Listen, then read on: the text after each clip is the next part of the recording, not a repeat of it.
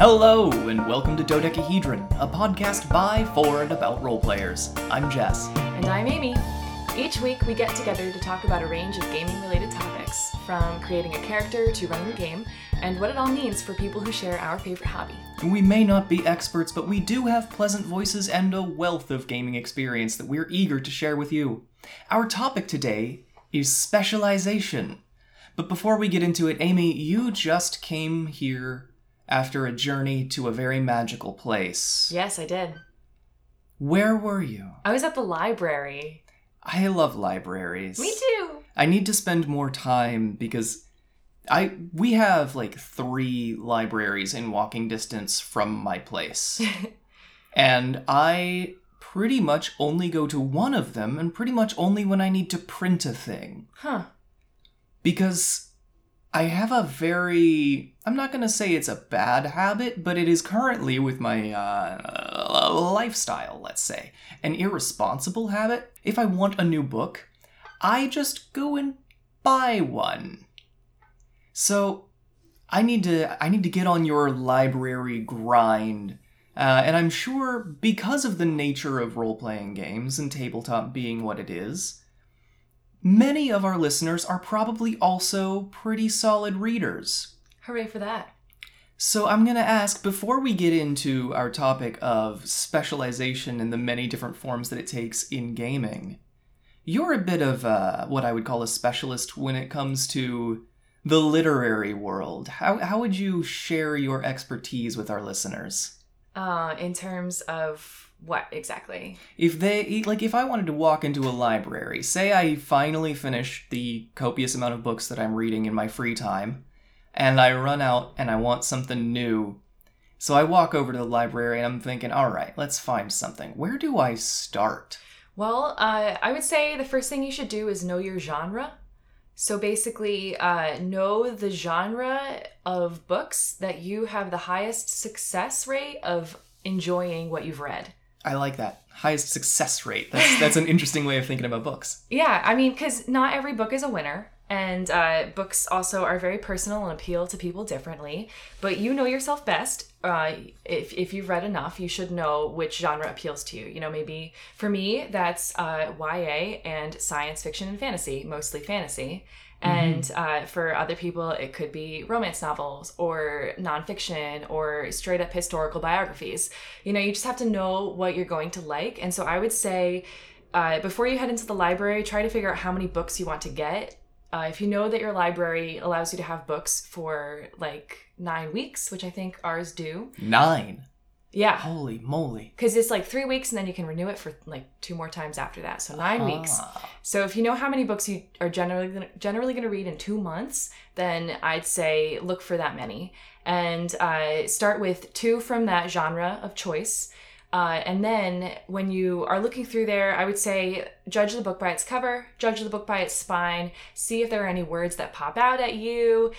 Today I found books because I really enjoyed this one title that said the glittering forest, I think, and the book cover was actually glittering. And then there was another one about an assassin's curse, and that just had really pretty script. So I was like, I'll give it a try. And then my second tip is to find a stretch book in a genre that's maybe your secondary choice or something that just stretches your reading capacities in some way. So, you know, if you've been staring at one bookshelf for 5 minutes, check out a bookshelf on the other side of the library and just like see something new, try something different. When you're reading the book synopsis, don't read it all the way through. I think book synopses are actually terrible, terrible things. And sometimes they give away too much of the book, like movie trailers. Sometimes they're very misleading and they don't actually give you the right tone. So if you want to read anything at all, then read the first page of the book itself and see if you enjoy that writing. Because typically the person who writes the synopsis is not the author.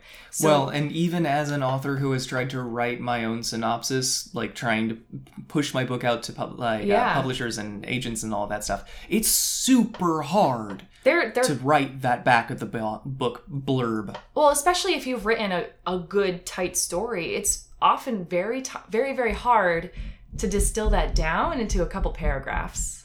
So synopses are hard to write and they just sometimes turn me off the book too much of what would otherwise be a really good book. So I would say if you want to get a sense of what this book is, maybe read like the first part of the synopsis, or just let your eyes skim over it, see what kind of words pop out. You can learn a lot from a book just by seeing that there is something about a girl, a prince, floating islands. You know, that already gives you like a really good sense of what this book might contain, and you don't have to like know the nitty gritty of like, oh, and then there was this mom, and then the mom died, and then the brother died too, and then blah blah blah blah blah. I don't know why I just went there with that, but that's how a lot of yeah, that got dark. let me think of a different one. There's a teddy bear, and then the teddy bear goes to a picnic. And underneath the picnic blanket is a hole, and it falls in the hole and finds itself in another world, a la Wonderland. Oh, nice. You know what? I don't think I've ever seen an isekai or like another world story that has a non-human protagonist. So now I kind of want that. Well, maybe that was a pretty good synopsis. I don't know if I would ever write that book. I would read it though. Yeah, well, maybe that can be that's free to take. Feel free to write that book. Absolutely. Feel free to write 1,000 versions of that book. You should have your own show about books and whatnot. I would love that. I have a lot to say about books. A lot of opinions. Fancy that idea. Yeah. But before all that, you are here on my show. I am. To talk about specialization. And I guess I'll start by kind of dipping into what I mean when I say that. So specialization when it comes to role-playing has, as far as I kind of nailed down, about 3 different ways that it works. There is the player's specialization of their character, where it's like, I am the rogue, so I'm gonna mostly focus on like sneak attacks and picking locks and having a bunch of skills. Or like, I'm the barbarian, so I'm gonna soak up all of the damage and hit things really hard. Mm-hmm. Then there is the specialization as far as the setting goes, where it's like, hey, we've walked into this town, and this is where a whole bunch of like dwarven miners live, and they're doing their thing, and there's not really a whole lot else in this town. Or this is the floating pleasure city up on a cloud, where it's all like red lotus leaves and gambling houses and all that fun jazz. And the third, which is like the things that we face that are highly specialized. So be that, like, here's the ice monster that you need a fire spell to beat because otherwise it's just going to reform itself around you. Or like the vampire who has a very specific weakness. All of that sort of stuff. Those are the ways that I personally identified specialization showing up. So which one would you like to hit first? Let's go in order. Let's do character specialization. Excellent.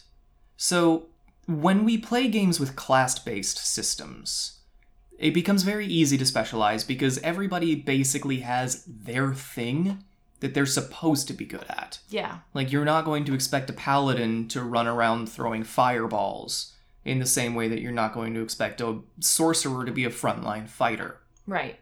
But within that, and even outside of that, when you don't necessarily have classes, specialization can really do a lot of different things for the group that you're playing with. And I think most of that has to do with giving everybody a role to play. Yeah. Where that really becomes important is less in combat. Because I feel like specializing in combat is the easiest thing to do. I would agree. But finding ways to specialize in the role-playing itself so you don't have one person who's like, ah, yes, I'm just the social guy. I'm good in every situation. Can present more of a challenge. It can. And I find that, D&D in particular is guiding everyone towards specialization. Like, that is the goal, is specialization. And because if you try to take on too much, it's tougher in battle, but also outside of battle, because then you're not really great at anything. Right. And that's where the balance of having different specialization in your party comes in. And so my experience with specialization is usually, here we are playing this game. We have a new player coming in who's never played D&D before. who should they be? And then you take a look at the party and you say, okay, well, we already have a bard, and we've got a rogue, and we've got a barbarian, but we don't really have a healer. So why don't they be a healer? Or something like that. And we usually do gauge specialization based on the battles, because the battles are a pretty major part of D&D. Yes. And so I think this topic that you're trying to get on about specialization outside of battle is just something that not a lot of people have thought about. Which is why it's really interesting to me, because it's... I mean, I think I basically said this just a minute ago, but it is very easy to fall back on your class as your specialization. It is. But characters need to be... Well, I guess not need to be. Depending on the kind of game that you're playing, mm-hmm. It helps if your character has something more about them. Definitely. So, like, in one of the Monday night games that I play, I've mentioned these before, my character Rion, the Paladin, grew up in the River Kingdoms. So she grew up around boats and pirates and all of that fun stuff. So outside of just being like, I'm a beacon of hope, and I'm going to hit things really hard with my shield and have really strong armor, and I'll stand in front of the bad guys. She's also the only person in the group who actually knows how to sail. And we've been doing a pretty significant amount of that over the last year of play. Very nice. And I feel like having something like that, having a quirk or a niche that your character can fill, gives you more opportunities to be not only useful to the party, but satisfied as a player. Yeah. Yeah, the more unique of a play experience that you have every session, the better time you have, I find. Mm-hmm. And there's this really interesting system. I don't know if you've ever heard of it. It's called Torchbearer. I have not. I'm fascinated. Yes, there's a system called Torchbearer that I've been lucky enough to play with some of the creators, and it's really fascinating that they have this system called the Wise system, where you have... Now, was that Y system or Wise? Wise system. Gotcha. So you are wise in some manner that's different from the skills that you train up as your class. Okay. It's something that you know because of who you are, and you get to make that up. They don't have any guidance really, like you make it up. So I think I played a dwarven rogue, and so I gave myself Stonewise, where I just knew a lot about stones. Cool. And there was this you could do other things, like you could be garden wise and just know a lot about gardening. You could be river wise and just know a lot of stuff about the rivers, and like these kind of things, like, I don't know. And basically anything. You could be time-wise, gold-wise, dog-wise. Somehow I knew we would hit that at exactly the same time, and it makes me so happy. We have dogs in our hearts. But you can, when you have a wise, it's more than just a skill or a talent. It's like an inherent knowing that is essentially you. Like, so take my Stonewise. Mm-hmm.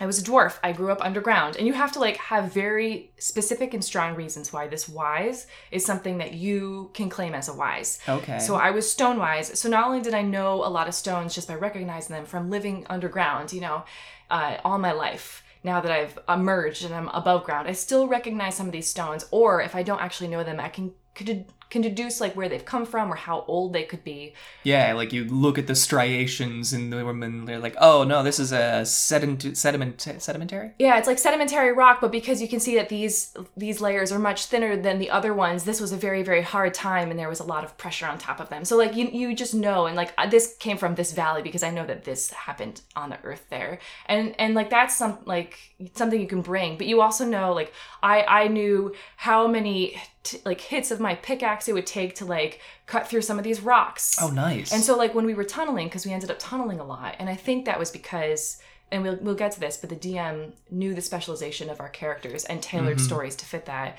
But because of that, we were in tunnels a lot, and I was always say like, Stonewise, I know that we can like make our own like escape into this next tunnel by going through this fissure in the rock. Because I can widen it because I know my tools are stronger and can like do it in just a couple of hours. That's very cool. And so that's how you can like you can like make specializations for yourself that's outside of your class, outside of your race, but somehow embraces both of them. Yeah. And is also something more. And it takes your backstory and like really makes that an integral part of your game style.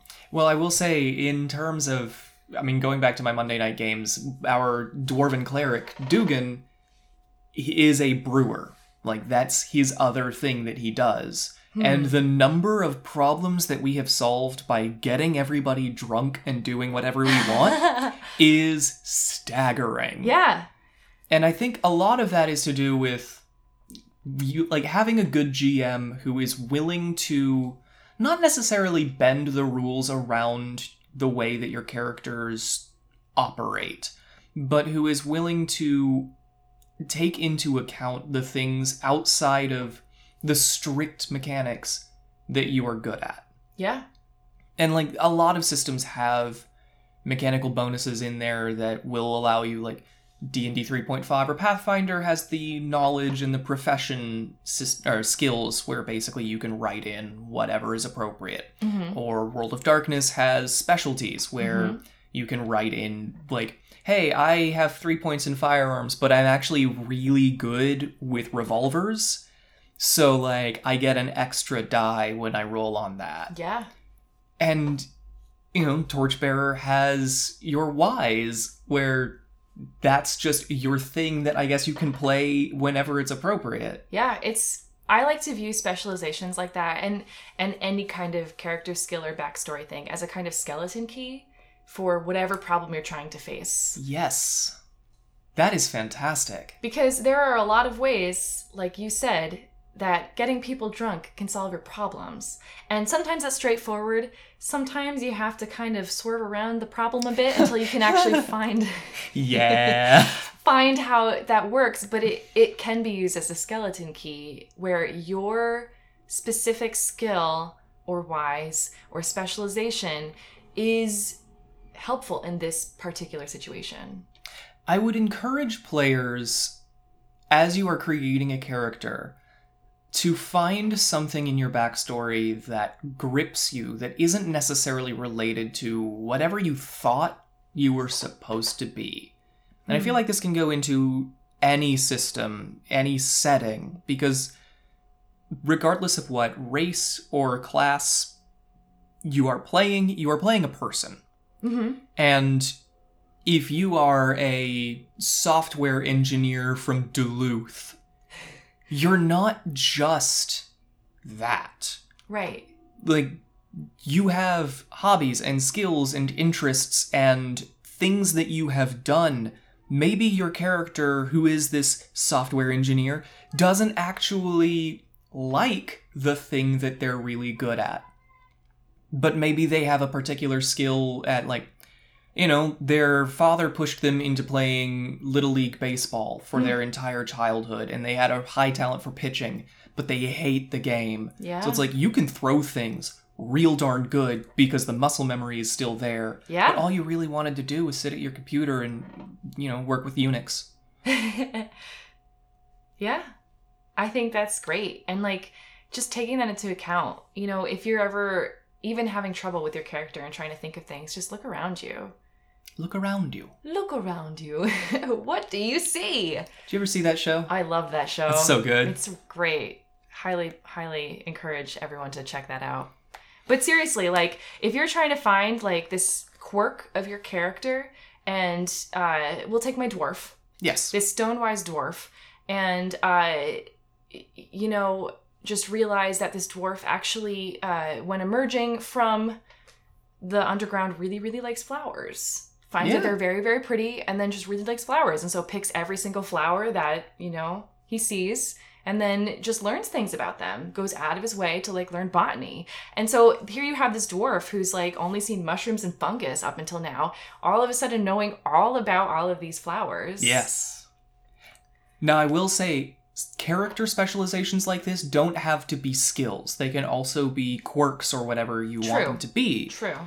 Case in point, you played a character in one of my recurring games who was a rogue, an elven rogue, I believe. Yep. Didn't really have anything, like, crazy unique about her, except she was obsessed with finding her, like, love at first sight person. Oh, yeah, love at first sight. So every opportunity, you would ask, am I getting a vibe? Or basically, like, is it love at first sight? Is it love at first sight? Yes. Every character. I remember there was with a talking dog. It was love at first sight, but a different kind of love. It was very platonic. There was the love at first sight with this vampire demon person, I think. Yeah. It wasn't actually. I just wanted to know. Some bandits. I wondered if I had any qualms about hurting the bandits because of how attracted I felt towards them. I remember there was this old mayor who ended up being a villain, and definitely there were some vibes there, but he was the big boss, so yeah, not much I could do about that one. We had a good time in the 2 seconds that I laid eyes on him. Man, that one still messes me up, and I'm about to go on a little GM tangent right here, because you guys were not supposed to fight that dude that night. You were supposed to discover that he was shady, and then the next campaign was also supposed to still happen in that town. And then, at the end of that, you might fight him. You just jumped the gun. But no, you were just like, oh, you're the villain? Murder time. And I'm like, all right, I know there are 6 of you, but this dude is like level 15, and you're level 5, and somehow you beat the numbers game and killed him. He was also 80. Yeah, no, there was that. I did give him a sort of frail constitution because of his advanced age, but still. He was tough. Yeah, we were just really jumpy. We wanted to fight everything. That's true. That was a very pro-violence group. I think that was due to one of the other characters' specialization, which was just starting a fight with literally everyone. Yep. Which is also a very good quirk. Yeah, that can be your thing. Just like the thing of, my brother does this, always walking ahead even though he doesn't know where he's going. That could be your thing. Oh, good lord, yeah. Think of all the traps you'd fall in as a character. That's great story fodder there. That really is. As long as you don't mind the possibility of your character, like... I mean, trust your GM not to do this because they're the worst, but like a bottomless pit trap where, oh no, you fell in and you failed your dex save, your character is dead now. Well, if it's bottomless, they're still alive. They just keep falling. Your character is out of the campaign now. Unless somebody's got like a bottomless bungee cord. Oh, that'd be nice. Bottomless lasso. Nah, it's gotta be bungee so you can bounce back up. Like somebody tucks themselves in and then jumps down after you, and you get this whole dramatic moment of like, I've got you! Put your arms out and slow your fall! And they're like, I can't! I'm too scared! And then you like dive bomb down and you grab them and then you bounce back up because it's a magical bungee cord that knows exactly when to bounce. Yeah, I like that. It'd have to be tied to something though. That's when the rest of your party is at the top, just holding on to it. Oh, I see. And that's when the rest of your party falls in. And then you suddenly fall into Wonderland. And we're back. Hey! But it's a good point. Your GM should know what your character specializations are. And how to adapt around it. Yes. Because there is nothing worse than creating a character around, like, this is my thing. This is what interests me about this person that I have made. And your GM's like, cool, my story is actually about tax evasion, so all y'all are just losers. That would be fun, though, if everyone is playing as a fantasy character. I honestly think you could make a really interesting campaign around the idea of like, hey, tax fraud, what you gonna do? I have no idea what the meat of the campaign would be. I don't know. But hey, that could be a World of Darkness campaign. That really could. Like, track down some monster's finances and be like, all right, this is how we're gonna get the 700-year-old vampire. It's always vampires. I was gonna say, it's always vampires. Yeah. Vampires are the easiest ones to get on tax fraud. I know, because they just live so long. Exactly. Yeah, but if you as a GM know what interests your characters and you're willing, like, even if you have like a really solid core of story, you can tailor some of the smaller encounters or some of the town events or even some of the way that the bosses or the other enemies fight to kind of go through that. Mm-hmm. But aside from even battle, because we were talking about non-battle specialization. Yes. Then what are some events that could happen like in a town where a character's specialization would really come into play? So say you've got a character who, just looking around and seeing what I've got, there's a poster on my wall. It's a nice little river scene. So let's say you've got a character who just really enjoys fishing. And that's their thing. Love it.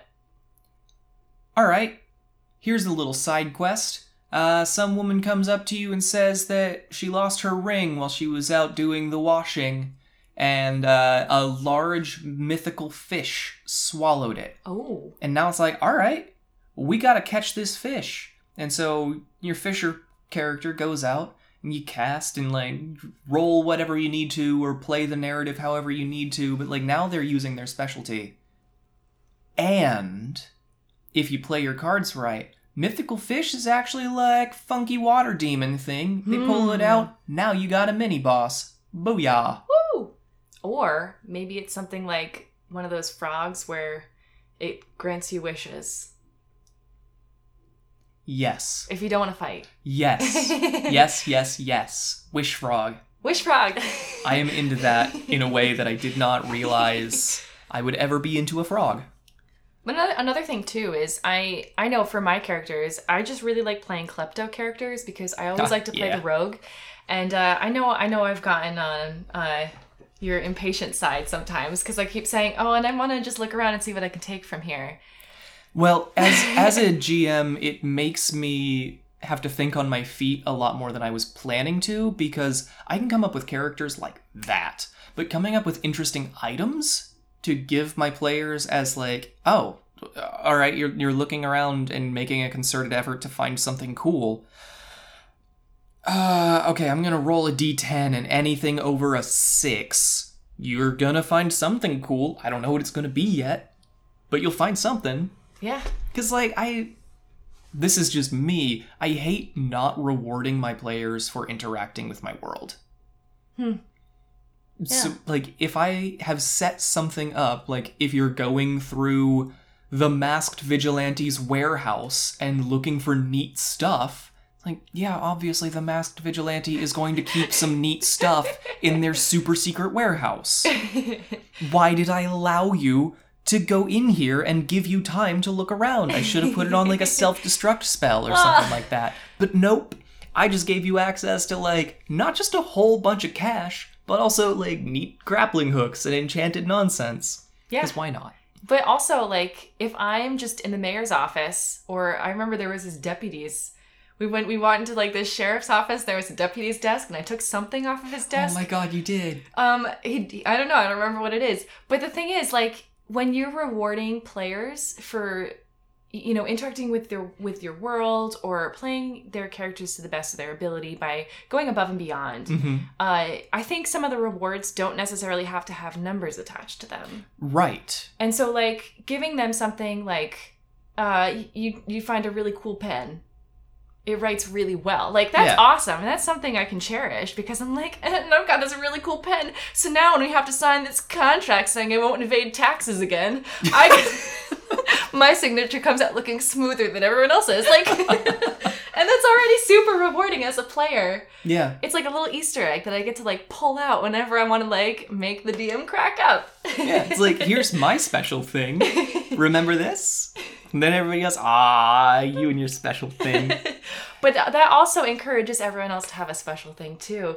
And that just, like, cycles back around on that reward system circle thing. Exactly. I will also say, if you don't immediately think of something that's, like, your thing at character creation, the magic of storytelling is such that we can kind of just pull things out of our butts whenever it's appropriate. Oh, yeah. So, you know, my character, I really just built, like, a combat monster, but now Amy's over here having fun klepto first love at first sight adventures, and I want a cool thing too. So my character invented email. Yes! Ethereal mail. It's a thing. Yeah. Use it. It's great. Okay. So outside of characters. Yes. We've got, like, 10 to 15 minutes left to talk about the rest of the topic. So let's jump into setting. Setting. Specialization in setting. This can go so many ways because it means a lot of different things. Whether you have the nation that is built around, like, worshipping this one particular volcano that erupts every 100 years like clockwork and blankets everything with ash. So, like, there's always one bad year, but the 99 years following that up until it erupts again, you've got this wonderful, rich soil that everything grows lustrously out of. I love that. Or you go into, all right, this is the fishing village where everyone fishes. And that's this place's quirk. Yeah. Like, it can be at such wildly different levels, and it is only limited by how much thought you want to put into it as you're creating these places. Yeah. You could even go so far, and I know we've talked about this on other podcasts, but take a look in history and see, like, you know, there's a reason that there are districts in cities. These Absolutely. districts were all couched around specific things. Like, there's the garment district and the meatpacking district in New York City, for example. And that's because one of them really specialized in clothing and garments and making things. And then the other one was on meatpacking. Yeah. That's just what they did. Well, and, like, even outside of a modern city like New York, look at, like, Renaissance Venice, which was a city built entirely around mercantilism.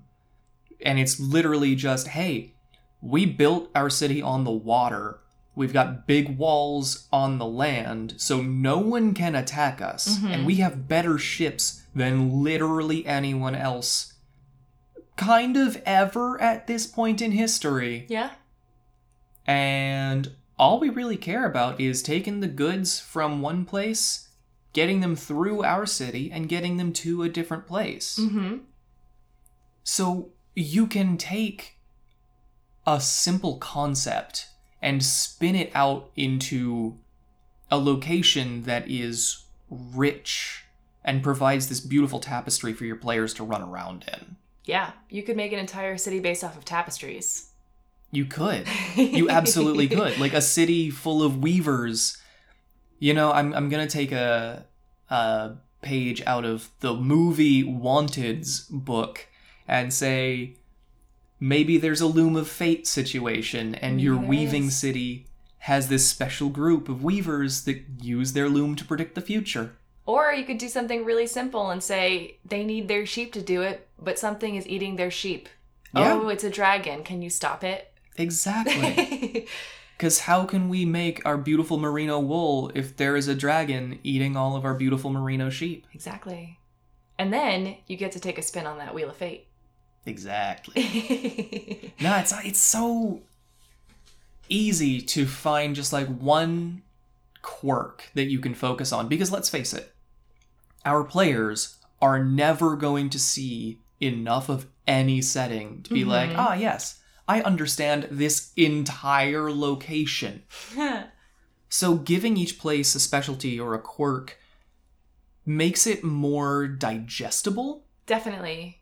More memorable, too. Because they'll, even if they don't remember the name, they'll be like, oh, but let's go back to that weaving town. Because, like, they have the best clothes that actually work as suits of armor. Yes.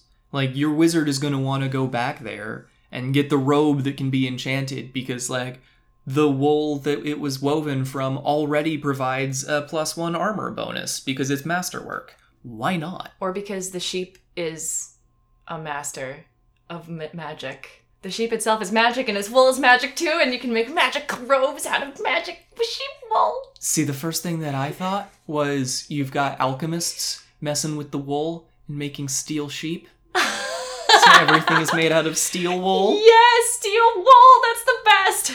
I am definitely going to have to steal that and use it in my own games. You're going to have to steal it? Oh!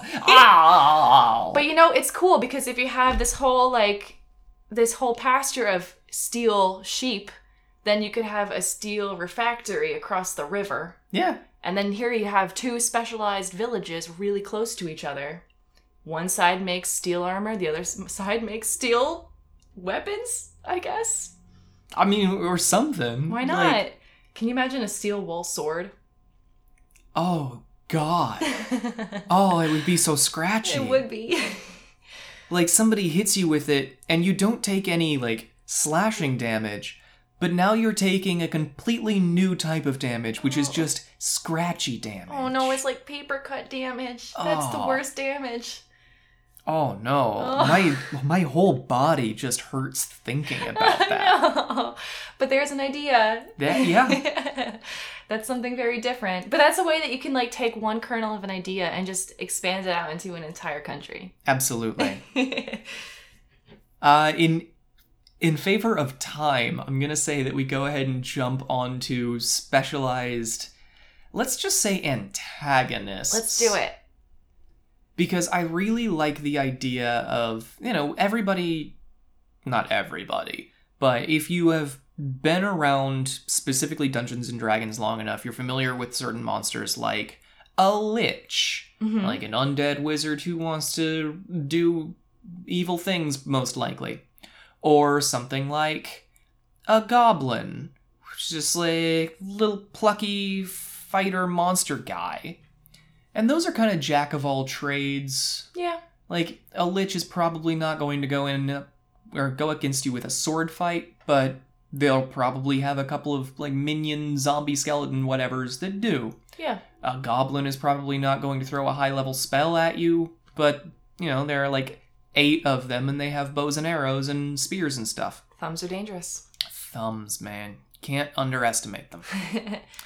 But there are so many super specific weird enemies. Like, thumb through the monster manual or hop onto a wiki at some point and just pick a monster at random. And there is a solid chance that you will never use it in a normal campaign unless you want to get weird and specific. And I think weird and specific is a recipe for memorable. Yeah.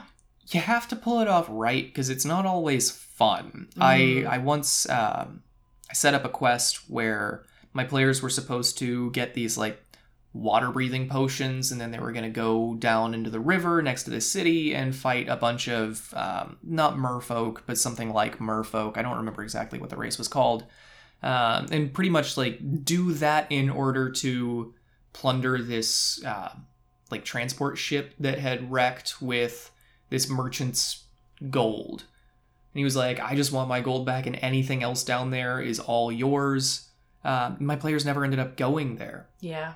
Because they couldn't find, and I couldn't properly guide them to the potions that would allow them to fight underwater. So I've got this entire encounter that's like, here's my weird, quirky, special thing that no one ever saw. Because I made it a little too quirky. Like, I didn't take into account the fact that none of the characters involved could naturally handle themselves underwater. Yeah, that makes sense. So, like, it was none of their instinct to even consider that. Yeah. They were just like, oh, okay, how are we gonna figure this out? Let's just not. Let's go do a different thing. So, like, my entire quest line just sat abandoned. Which is disappointing, but it was also a huge learning experience. Because you have to specialize in such a way that you're still allowing your players to work within that realm. Yeah. I think this happens a lot when you're dealing with elemental types. Makes sense. Because, like, if you're going up against a fire thing, and all of your players are tree people. Oof. Yeah, they're not going to want to deal with that. No, they're going to want to run away. That's your direct opposite. But on the other hand, if you've got an ice thing, and like, yeah, here are my characters. A red dragonborn who breathes fire, and a yeti man who is impervious to cold. It's like, oh, yeah, no, that's what they're here for. Yeah. And I feel like as a GM, we can tailor our opportunities for the players to run into these monsters and whatnot. Yeah. I want to say carefully.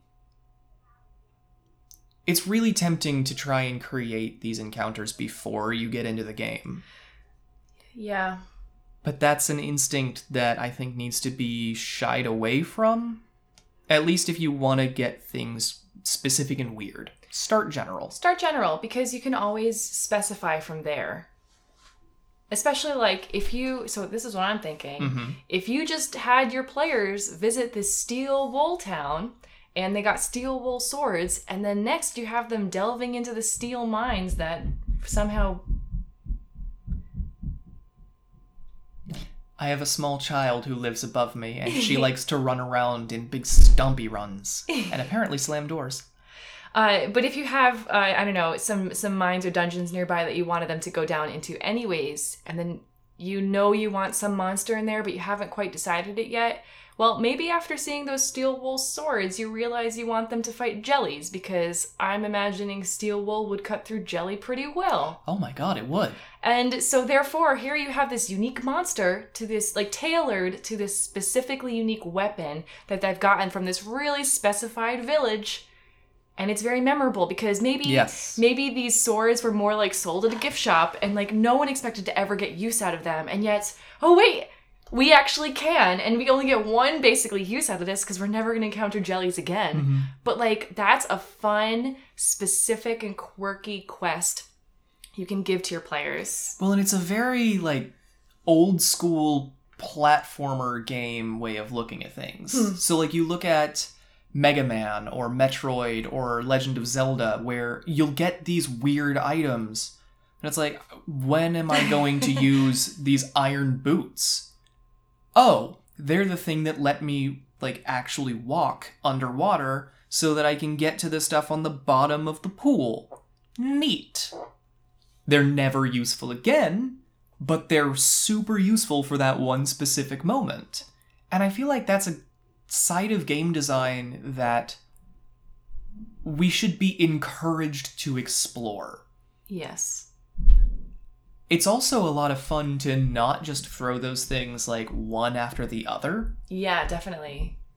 Because if your players get their steel wool swords and then they don't run into the jellies for like 7 sessions, you're definitely going to have the player or two who have forgotten that they picked those up in the first place, and it's like sitting in a bag of holding somewhere, and then they swing their axe at the monster and it just slices right through and the thing splorches back together and they're like, what can we do? And then you've got that one player who takes really good notes and they look at their sheet and they're like, I've got it.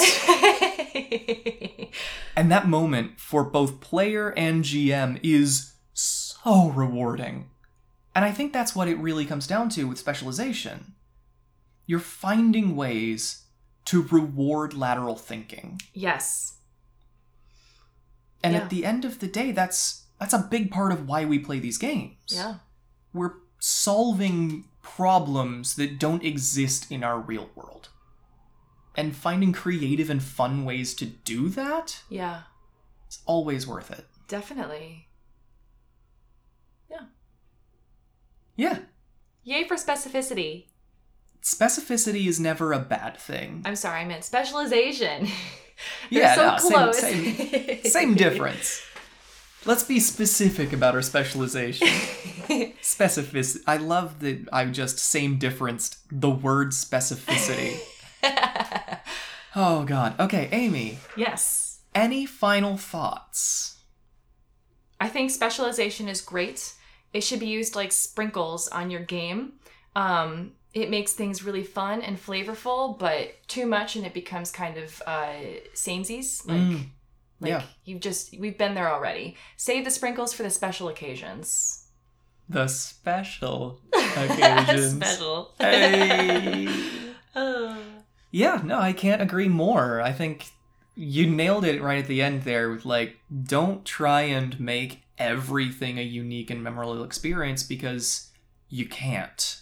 If everything is unique, then nothing is. Exactly. What was that line that Syndrome said in the first Incredibles? Oh gosh. Because when everyone's super, no one is. I think that might be it. Something like that. So long. That's a good movie. It's a really good movie. Anything you want to plug before we go? I play video games on Twitch. You can check me out at Jess Bellior, and I've had Jess join me recently for some really fun times as we play Undertale and Stardew Valley, so there's going to be more of that to come. Absolutely. And if you want to reach out to us and share moments where you have had fun stories of specialization or you've got cool ideas that you want to hear us talk about, you can send us an email at dodecapodcast@gmail.com.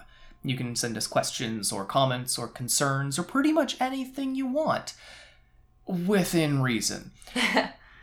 You can also find us on Twitter, Instagram, Tumblr, and Facebook. The last three, that's Instagram, Tumblr, and Facebook, are all...